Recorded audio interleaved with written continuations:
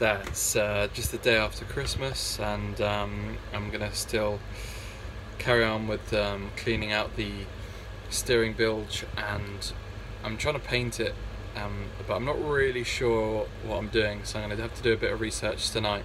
But I only really have about 4 days to completely clean it out, strip all the paint off, put an undercoat on, put an overcoat on, then clean it back up again, make sure it's looking nice.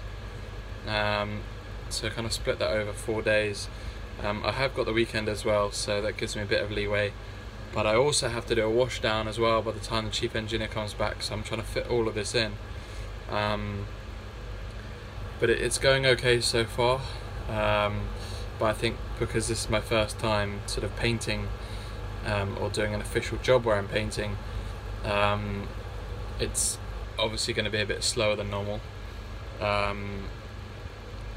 I'm just kind of learning as I go along, and hopefully it all goes smoothly from here. It's gone okay this far.